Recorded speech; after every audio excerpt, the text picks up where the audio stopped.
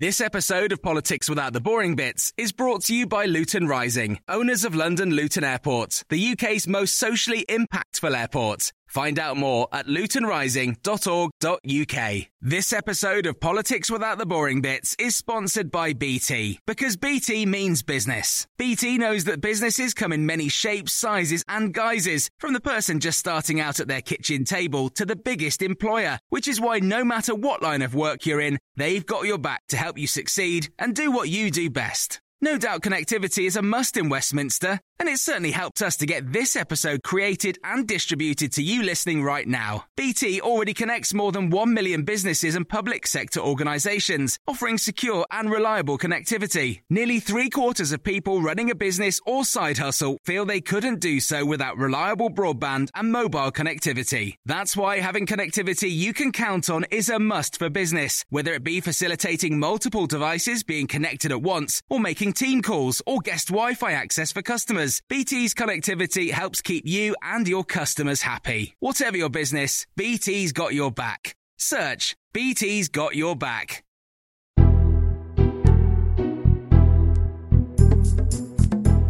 Hello, this is the Red Box Podcast. I'm Matt Chorley. Coming up on today's episode, would you want to be an MP?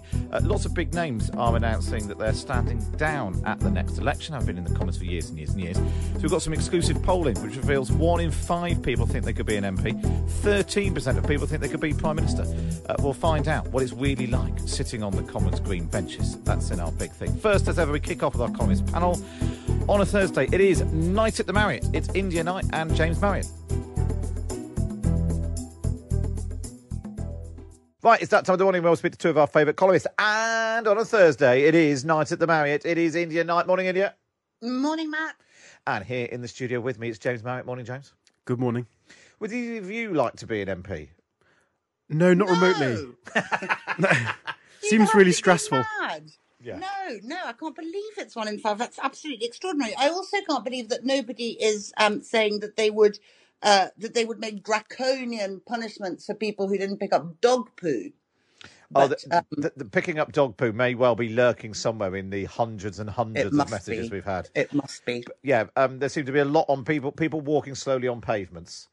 Yeah, and also short people with umbrellas that poke Short you people umbrellas is a big thing. What would you change? What law would you change, James? Oh my God. I mean, as a short person, often carrying an umbrella, I'm very pro short people with umbrellas. So I would be voting against that immediately. See, everything is divisive. Everything is divisive. Right, let's move on and talk about something slightly less divisive. The future of the monarchy. It's looking a bit iffy, isn't it? Well, talk about annus horribilis and all of that. The Queen, she's, just when she's finally sorted out Prince Andrew, and he's made that particular legal issue go away by, we've all done it, giving £12 million to someone you've definitely never met. And then along comes Prince Charles being investigated for cash for honours. It's not a great time for her to be planning her jubilee, is it, India? No, it's not. I think monarchy aside, I do think there's a sort of funny, precarious feeling at the moment. Everybody loves and reveres the Queen, but what happens when she steps down is I don't know, it all feels quite precarious. But then everything feels quite precarious. I was just thinking this morning, everything is broken. Everything feels broken. I was talking to a friend at the weekend who's a woman in her 50s, and she was saying that she's never had grave levels of permanent anxiety about the state of the world before, and currently she does. From the cost of living to the monarchy to politics is broken, the police, the Met is completely broken, the weather is broken, everything is broken. I actually had that thought. Why was I thinking about that? At some point when I was in Scotland, I was all walking around thinking, everything's getting rubbish.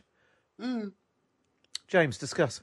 Yeah, well, as a confirmed pessimist, I'm very much on the everything is. Oh, getting you're back rubbish. on that thing now. You did one column. I did one. Well, I did a cheery one. And I think now it's time for me to return to my natural pessimism. Although I do think there's I do think everybody has always thought things are getting worse through the entirety of history. So I always feel a little, although my natural inclination is pessimism, I always try and remember that people have always thought things are getting terrible, and things could definitely be a lot worse. I feel like the weather I suppose climate change. I mean, the weather actually is part of a kind of terrible trend for everything getting worse, isn't it? I was trying to think of a positive thing to say, but now I can't. Now I can't think of anything. Everything is broken. Do you? I mean, do we always think that? I think I was sort of talking to someone over the weekend. I was sort of thinking there was a time I remember maybe when I was sort of leaving school or something and thinking everything's a bit rubbish. You know, I think they're introducing tuition fees and all that. And I was sort of thinking, why is everything a bit rubbish for my lot? But does everyone always think that the people just ahead of them had a slightly better time of it? I don't think so. I mean, I think, yes, humanly, yes. You know, people are always looking at other people and envying them. But I think it's beyond that. I think there's a kind of general, malaise is too weak a word for it. There's a general feeling that we're kind of bogged in a mire and that there doesn't seem to be any obvious way of getting out. I don't know. But, you know, yeah, to me, it's to me, who is very old, it's not a feeling I'm particularly familiar with, actually. There's always something bad going on somewhere, and it's fine. But as you're walking around the co-op doing your weekly shop, it doesn't the weight of it doesn't oppress you generally. And I feel at the moment there are just so many things. They're really big things, you know, the police and the monarchy being two of them, that you're just saying, well, what's going to happen? It's all really creaking really badly in the gale force winds, and something is going to have to come down at some point. I don't know. Sounding like the voice of doom. Well, it's all right. You're making James seem slightly cheery by comparison. James, what do you think, particularly on the monarchy and the future of the monarchy? Because it does sort of feel like everyone, as India was saying, everyone loves the Queen. When you get down to the next lot, it's not so exciting, is it? Charles, Andrew, I mean, even Anne's like fine, but you know, Edward. Yeah, I mean, I begin to lose track of some of these people when you get down to your Edwards and stuff like that. It's kind of interesting because I suppose, you know, Prince Charles's big plan for the monarchy was that he was going to streamline it. You know, this sort of branching network of random members of the royal family who are people's cousins who all had, you know, big houses and royal titles, who just always seemed to be at a loose end and getting themselves into trouble, all going to be chopped away. And it was going to be streamlined to the kind of main responsible members. But Prince Charles has now proved that even though he is supposedly one of those main responsible members, he could be streamlined out of it. Yeah, feels like maybe by his own strategy he should be streamlined.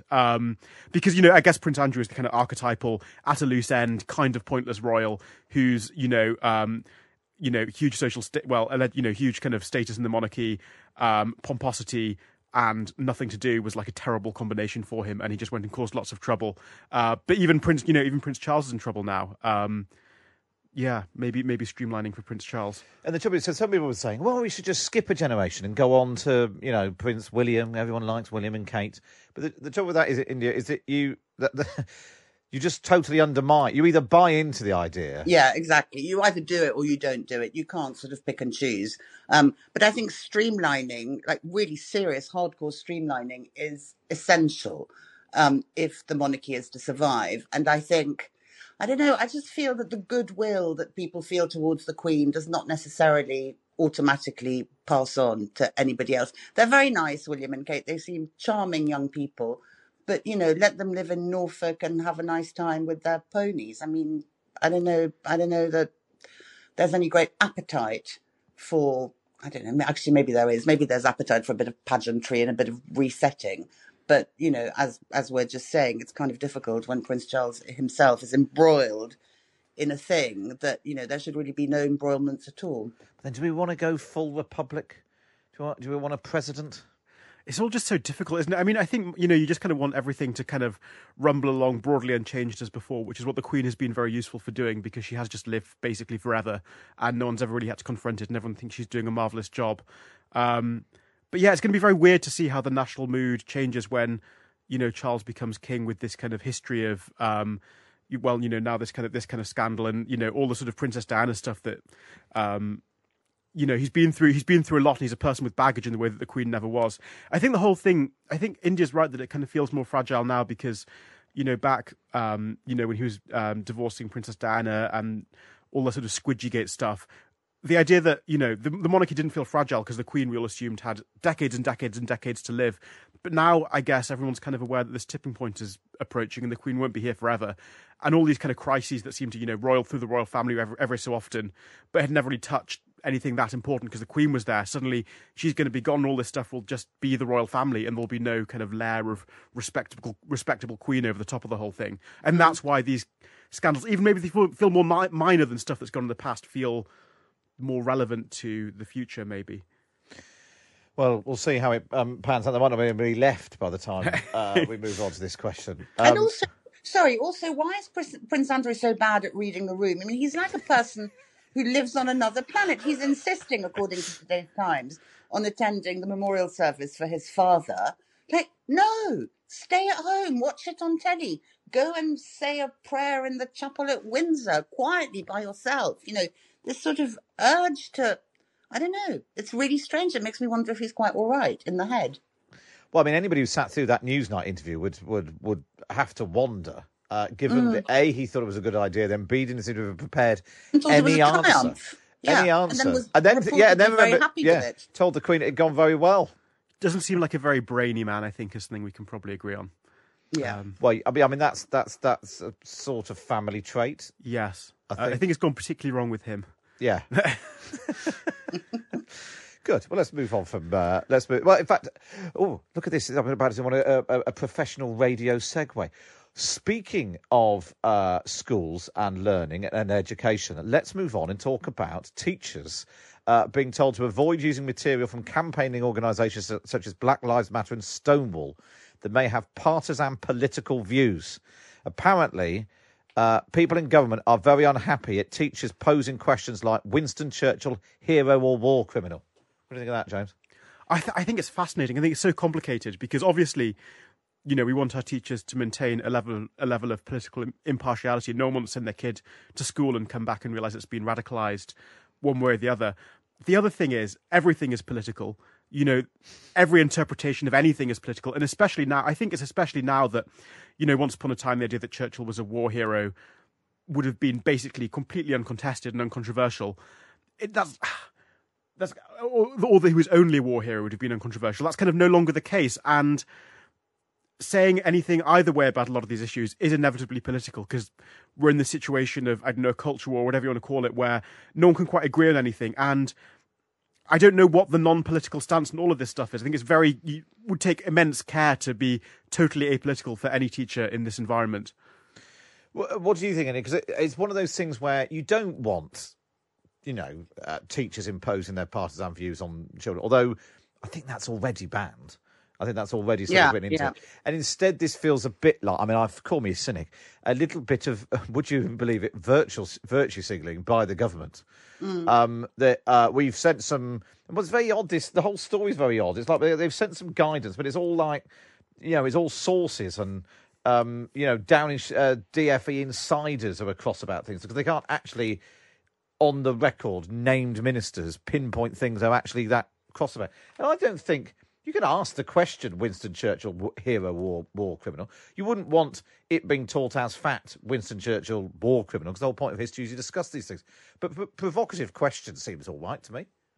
Yeah, provocative questions are good. I mean, I find the culture war very, very tiresome, but I think calling out the mistreatment of black people is not necessary. I mean, of course, it's, as James says, everything is political, but, you know, calling out the mistreatment of black people is not political per se. It's not like there's any shortage of evidence. I mean, what I find really odd about all of this is the idea that the place that we've reached in now, when various sort of sacred tenets are being re-examined from different angles, I think we ought to be pleased about that. I think that ought to be a source of pride.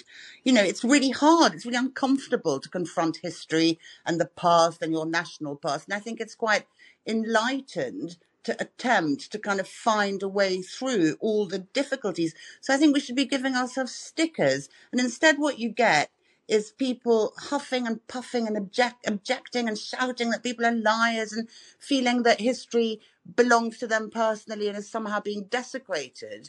But history is just history. These are things that happen. You know, it's all a question of interpretation. But people respond as if you'd said something mean about their pets. You know, it's fine and it's civilized to view some events in the past with shame or with regret. And it's fine, I think, in the classroom context to talk about that. And also, I think cancel culture comes from Actually, I think it comes from being a bit thick, but I'd better not say that. I think it comes from a failure of being taught how to think properly. And you're taught how to think properly by being presented with all sorts of possible scenarios and all sorts of possible interpretations. I think the wider ranging the interpretations that are presented, the better for the minds of children. And generally, James, my view on most things is that I don't know. Yeah. You know, quite often, if a new thing blows up, I can't work out what I think about it for a while. Yeah, absolutely. People with these, what I find so weird about this the government, certain facts, not all of them either. I thought James Heap, the Armed Forces Minister, was on Times when he was asked about this morning, and he sort of said, "Oh, I've not really thought about it." You know, and he was, thinking out loud. But the people who have very strong view, you know, Nadine Dorries is complaining about dumbing down Panto and all that business, as she once tweeted. They're as much, you know, they're as bad as the people they think they're complaining about. Yeah, absolutely. I think people who think they know exactly what they think on all subjects at all times. More power to people who haven't made up their minds and feel slightly confused. I think the confused and unsure need a greater national voice, and especially in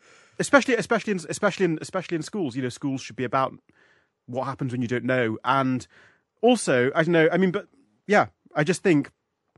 All these kind of rules in schools, it just potentially makes things a bit sort of bland and sometimes exciting, you know, eccentric teachers with weird views, although they may not perfectly adhere to every guideline, can be some of the most interesting, exciting people to be taught by. But one of the things that they objected to in here was there was a school where a primary school in Nottingham got pupils to write to their MP to call for Boris Johnson to resign. The letters were composed during school. The head teacher said pupils had watched BBC Newsround and then did an exercise to write to their MP with their views. So, I mean, part of me thinks, blimey, that's quite a good... children watching Newsround and then thinking about politics and then writing a letter to their MP. Isn't it? We should be encouraging that. The fact they all came to the conclusion that the man who broke his own rules in Number 10 might not be fit to be in Number 10. You know, maybe the issue was the fact that the Prime Minister was on the news having broken his own rules, rather than encouraging children to write to MP. Anyway, let's not get bogged down. Anyway, the sun's come out now, India, so let's focus on the positive. I'm just waiting. We had a tree fall down overnight, and I'm just waiting for next storm. It's quite blustery here. I haven't even got my bell to ring to cheer everyone up. Well, everything's rubbish. Everything is rubbish. There we are. That's the big takeaway for today. Lovely to speak to you as ever. India Night. You can read India in the Sunday Times. James Marriott. It's not written a column today because he's a lazy bones. But will you be daring to do one next week? Yes, I will be. Nice, cheery, upbeat one. Definitely, yes. Well, don't overpromise. No, maybe. Anyway, as and when James deigns to give us his thoughts, you'll be able to read them in the Times. Just get yourself a subscription. Go to thetimes.co.uk, sign up now and get your first month for free. India Night and James Marriott, then, of course, you can read them in the Times, the Sunday Times every week. Just get yourself a subscription. Go to thetimes.co.uk/Times Red Box. Up next, who would want to be an MP? It's that time of the year. Your vacation is coming up. You can already hear the beach waves, feel the warm breeze, relax, and think about work. You really, really want it all to work out while you're away. Monday.com gives you and the team that peace of mind. When all work is on one platform and everyone's in sync, things just flow. Wherever you are, tap the banner to go to Monday.com. Hiring for your small business? If you're not looking for professionals on LinkedIn, you're looking in the wrong place. That's like looking for your car keys in a fish tank. LinkedIn helps you hire professionals you can't find anywhere else, even those who aren't actively searching for a new job but might be open to the perfect role. In a given month, over 70% of LinkedIn users don't even visit other leading job sites. So start looking in the right place. With LinkedIn, you can hire professionals like a professional. Post your free job on linkedin.com/people today. This episode of Politics Without the Boring Bits is brought to you by Luton Rising, owners of London Luton Airport, the UK's most socially impactful airport. Find out more at lutonrising.org.uk. You're listening to the Red Box Podcast now. It's time for this. So let's kick off then with some of those who are standing down. Dame Margaret Hodge and Harriet Harman. long-standing Labour MPs, Labour ministers, Howie Ullman, of course, former deputy leader of the Labour Party. They've both announced they're going to stand down at the next election. They spoke to Aisha Hazarika recently on Times Radio about why they'd taken that decision. I feel that things are set forward for the future. I mean, when I first came in 1982, Parliament was completely unrepresentative. It was 97% men. Women's voices were simply not heard. And our quest was to actually get women into the corridors of power so they could share decision-making with men in order to deliver for women in this country who wanted not just to be told what to do by men, but to have a say. And in a way, we have got to that point when women are now a critical mass in Parliament and very strong in the Labour Party. So I kind of feel it is safe to go. I always describe politics as a sort of drug. And although there are a lot of bad times, but when you get the good times, they're good highs. I mean, I've tried in various times in my life to move on to other things and always been drawn back to politics. And I agree with Harriet. It's just such a different... I came in long after her, although we worked together and we were friends. There was a group of us women who used to meet monthly with Harriet to provide her with sort of moral support and to think through what was the next phase and stage of the progress that we sought. And those monthly evening meals that we had together are memorable. They stick in the House of Commons, in the dining room, with them playing a harp in the corner and all the other tables being occupied by men, and then looking out of the side of their eyes at us as to what we were there and whether or not we were a menace to them, which of course we were. That's Harriet Harman and Margaret Hodge discussing why they're stepping down. Well, Labour MP Ben Bradshaw's another one. He's the MP for Exeter. We're going to be in Exeter tomorrow, of course, so we'll hear more from Ben then. But I asked him why he's taken the decision to stand down after 25 years as the Labour MP for Exeter. Yeah, I mean, it's the greatest privilege, I think, that anyone can have in a democracy, is to serve as an elected representative. I mean, whatever you think of the flaws in our system and the current troubles we're going through, it's a massive thrill to me since I announced I was standing down. You know, the number of people who've contacted me or who've just come up to me in the street and wanted to talk to me, or they've got an anecdote, or they to reminisce about something. And it is an honourable profession when it's done properly and well, and the source of huge satisfaction when, particularly if you have the chance of serving in government and really making changes that make a big difference to people's lives. So I would strongly encourage people to think about it and but go in with our eyes open, because it's not for everyone, and it has its downsides as well as its upsides. That was Ben Bradshaw speaking to me, and you can hear more of that interview tomorrow on the show when we're live in Exeter. Well, this whole conversation about who would want to be an MP was sparked by a conversation that I had with the Conservative MP Charles Walker a week or so ago, where he announced he was standing down and said he wouldn't tell his children to go into politics. Well, I caught up with him again yesterday to find out more. Well, I don't think I'd advise them to become an MP. I mean, obviously, if they were interested in becoming a Member of Parliament, I'd explain to them what it entailed, what they would gain from it, but also the sacrifices that they'd make, the same in any job. But I don't think I'd actively go around recruiting people to do it. But of course, if people were interested and wanted to ask me what it was like, and I would obviously be there to offer advice. If you were a young Charles Walker now, would you become an MP, given what you now know about what it involves? And if not, why not? I mean, I I thoroughly enjoyed it for the first few years, and I've enjoyed I've enjoyed most of my time as a Member of Parliament. But certainly, I think things changed with expenses in 2009 with the expenses scandal. And didn't really get back on track after that. I think that sort of soured relations somewhat. And then, of course, there were issues around Brexit, and then there was the economic crash, and then we've had obviously COVID-19.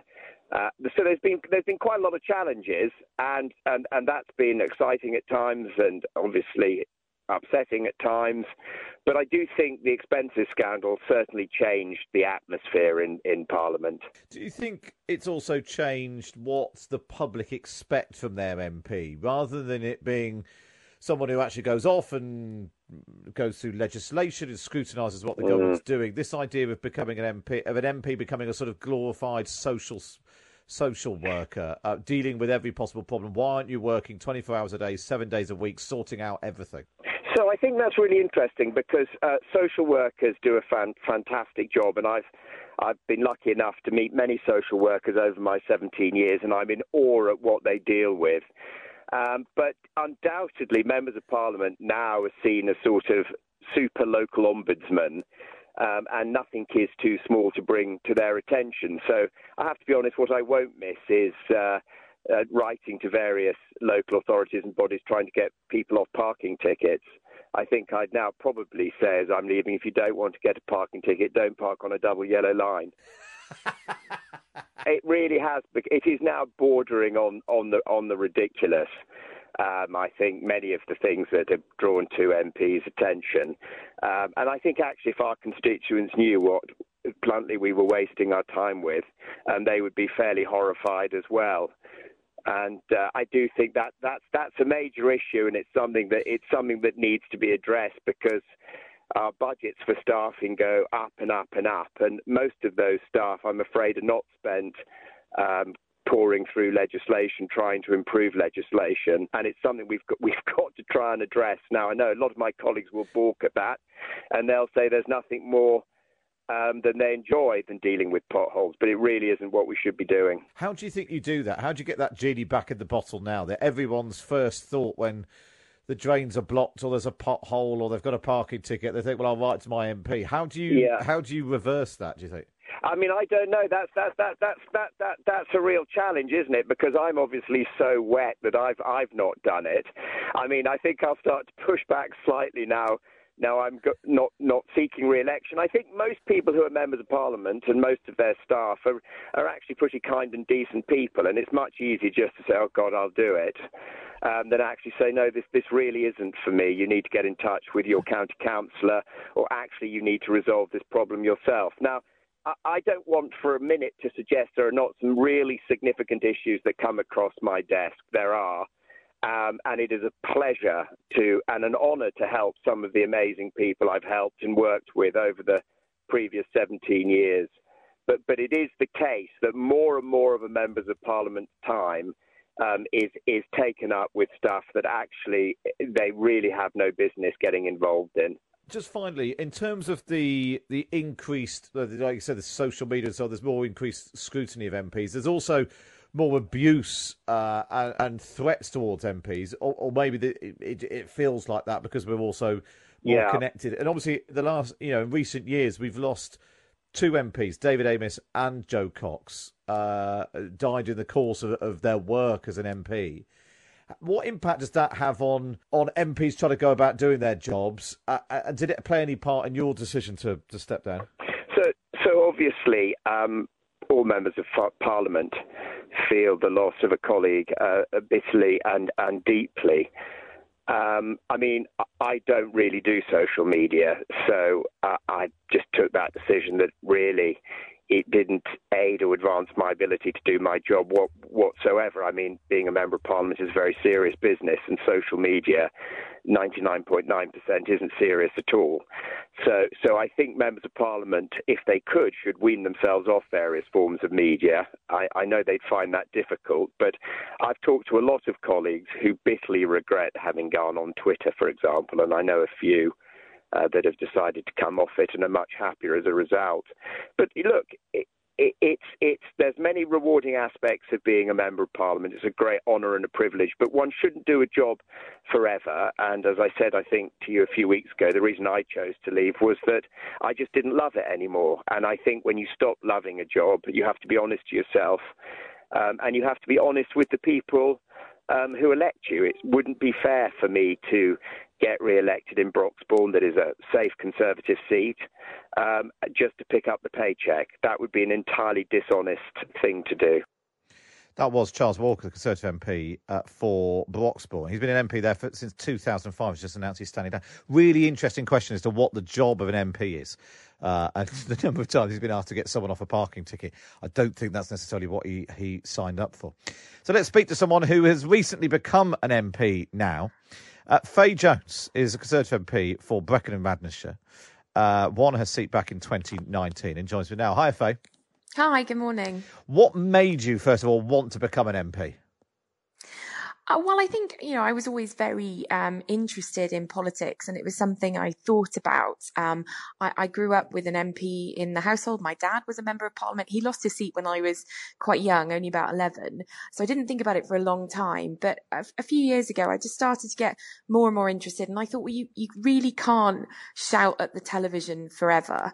You have to go and do something about it if you're getting frustrated.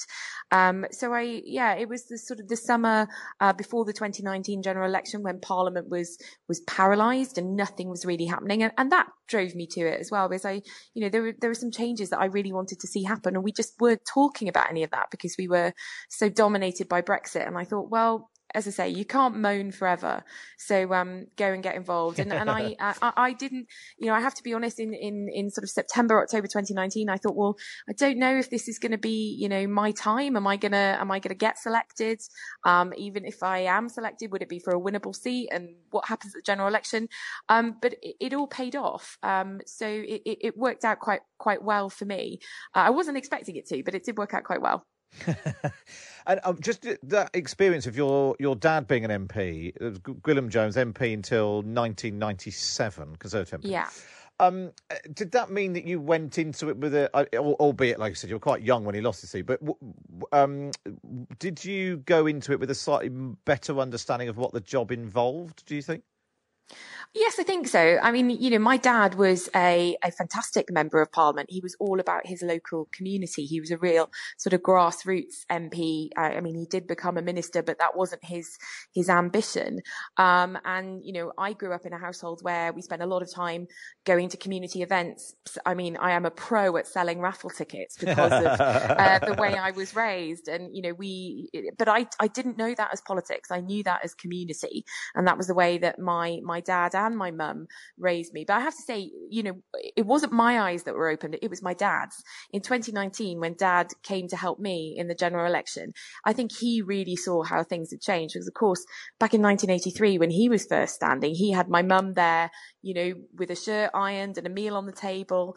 And, he was watching me having to come in from a day of canvassing to go and do all of my emails and respond to everything on social media. And I think my dad really saw, oh, okay, my wife really kind of kept us all going. And so it is very much a team effort. So I think it was my dad who really saw a difference, weirdly. I think he learned from me in a way. I suppose that's the thing. And so talk to me about the good bits and the bad bits. What's been the good bit? What's been better than you expected from becoming an MP? Oh, there are so many good bits. I absolutely love being able to go around my constituency and meet people. And it's wonderful. You've almost got an open door because people just want you to come and learn about what they do. And that's absolutely fascinating. And I'm so nosy and keen to meet people that it's a wonderful part of the job. And then when you actually manage to deliver something, that is, that feels like a real achievement. We've overturned the decision to close the barracks here in Brecon, and that was a huge part of the town. So that is phenomenal. Every time I go past that now, I think, that's staying because of the work I did, and I'm absolutely thrilled with that. We've almost got things like cyber flashing over the line. I've got a huge amount of investment for a project in a part of the constituency that has been forgotten about for a long time. So there are great bits to the job. It's a wonderful job. I suppose perhaps the more interesting question: what's been worse than you expected, or that you weren't necessarily thinking was going to be part of the job? Charles Walker was sort of saying, he spends far too much time dealing with things that actually aren't really necessarily an MP's job, trying to get people off parking tickets and potholes and that sort of thing. Any downside to the job that you don't particularly love? Well, going back to my dad, when he was first elected, he used to get letters and people would obviously have to pay to put a stamp on that letter. So it was a very important issue if you were going to fork out for a stamp. Now, when people can just email you and, often off the back of these automatic campaigns, that 3 clicks and that generates an email to your MP. We do have a huge amount of correspondence, and not all of it is that sort of pertinent or pressing, if I can put it that way. I think the bit that does frustrate me is the political time wasters, where you have a lot of people who just write to you because they really don't like the Conservative Party, and they never will like the Conservative Party. The chairman of the local Liberal Democrats loves to write to me and expects a reply every time, which is not the best use of my time, if I'm honest. But funny. I think that's the problem, I think, with the job, is that you do, as Charlie was saying, there are a huge amount of issues that maybe are not what you need to do. There's a lot of confusion about what your county councillor can do. Here in Wales, of course, we have the Senedd, which deals with a huge amount of issues as well. So there is a lot of confusion. There's a lot of issues, and I think trying to prioritise, that's the toughest part of the job. Faye's really good to speak to you. Thanks so much for coming on. Faye Jones is the Conservative MP for Brecon and Radnorshire, won a seat back in 2019, following in her father's footsteps. Right, let's finally speak to 2 people who are among the 1 in 5 who'd like to be an MP. Edward Lucas is a Times columnist and writer. He's also been selected for the Liberal Democrats for cities of London and Westminster. Morning, Edward. Morning. We've also got Harriet Hadfield, who's currently applying for selection as a Conservative candidate. He's working with the group 50-50 Parliament, which is trying to get more women into politics. Hi, Harriet. Good morning. Thanks for inviting me on. Edward, anything you've heard so far this morning that might give you second thoughts, put you off the idea of becoming an MP? Not at all. Actually, while I was listening to you, your guests, I've been knocking on the doorbells here in central London, just listening to what is on voters' minds. It's incredibly rewarding. I feel it's sort of rebuilding trust in the political system, one doorstep at a time. And also having a team of activists who come out and give up their weekdays or weekends to do it. So I think it is a difficult job, and you've got to prioritise. You can't do everything. And I think some MPs come in thinking they're going to kind of boil the ocean and be the best constituency representative and the best thinker on policy and the best this and the best that. And in the end, there's only a limited amount of time in the day, so you've got to focus. And I'm focusing very hard on the idea that dirty money is a problem in our political system, and you can see that very clearly here in central London. So that's my sort of big thing, but I also worry about local things like noise and mess and safety and so on. It's interesting, actually. In the poll, 27% of Lib Dem voters would like to be an MP, but only half of them, only 14%, would actually want to be Prime Minister. Of all the parts, particularly doing that sort of local thing is quite important. Harriet, why do you want to become an MP, and how important is it for you, the 50-50 Parliament campaign? Yeah, so 2 questions there. I think the answer to the first question is that I was asked to stand, and that's actually part of the 50-50 campaign. So hashtag Ask Her to Stand is something to try and encourage more women to get into politics. And I was approached a year ago by someone saying, I think you'd be good at this. So I've been on this journey now for a year. But you were talking before to Harriet Harman, who's, of course, my alliterative namesake. And I was really inspired hearing her say our quest then was to get more women into the corridors of power. And looking at your stats, Matt, it's actually pretty encouraging that 15% of women would like to be an MP. But then why do you think it is that 26% of men and only 15% of women want to be an MP? On the question of being Prime Minister, 20% of men want to be Prime Minister, only 7% of women. What do you think are the barriers there? Yeah, well, not to concentrate on the barriers, but actually look at the solutions. And I do think it goes back to that idea of Ask Her to Stand. I think women don't necessarily think of it as a job that is for women, and perhaps that's because they see more men doing it. But when someone suggests to you, look, you may have all of the skills, all of the appropriate experience to really bring something to this role, I think that's when women start to sort of sit up and say, oh, maybe I could do it. But look, it's not easy. It's not easy juggling a family. You know, just this week, I've had my little one off sick. I'm also pregnant. So for women, there's probably a lot more to juggle at that exact time in your life when you should be being, asked to stand to think about going into Parliament. Blimey, that is a lot you've got on your plate there, Harriet. What about you, Edward? I mean, without giving too much away, you're not a teenager. Do you feel like this is the right time for you to become an MP?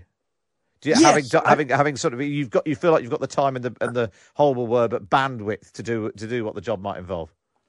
Yes, I think the kids are grown up or at university, and I've had fantastic jobs in journalism and think tanks and things like that. I was at The Economist. I still have a column in The Times.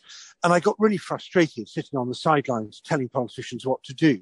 And I thought I should at least try putting my ideas in front of the voters and seeing how I get on. And it wasn't completely new for me because I worked for Paddy Ashdown back in the early 80s. And it's a bit like taking up squash in your late 50s when you last played as a teenager. The ball's got a lot smaller, moves a lot faster. And everything's happening on computers rather than clipboards and carbon paper. But the muscle memory is still there. And I just love this sort of doorstep campaigning, and whether it's one-on-one or small groups or even big groups, you feel that you're restoring people's faith in democracy just by being there and listening and taking them seriously. And that's all we've got time for on the podcast this week. You can obviously read all about what we've been discussing online at thetimes.co.uk. Just sign up, get yourself a subscription at thetimes.co.uk/Times Red Box. And if you want to come on and play our quiz, can you get to number 10? Just email studio@times.radio, and throughout February, I'll give you a pair of tickets to my stand-up tour if you come on. That's studio@times.radio. But for now, thank you for listening.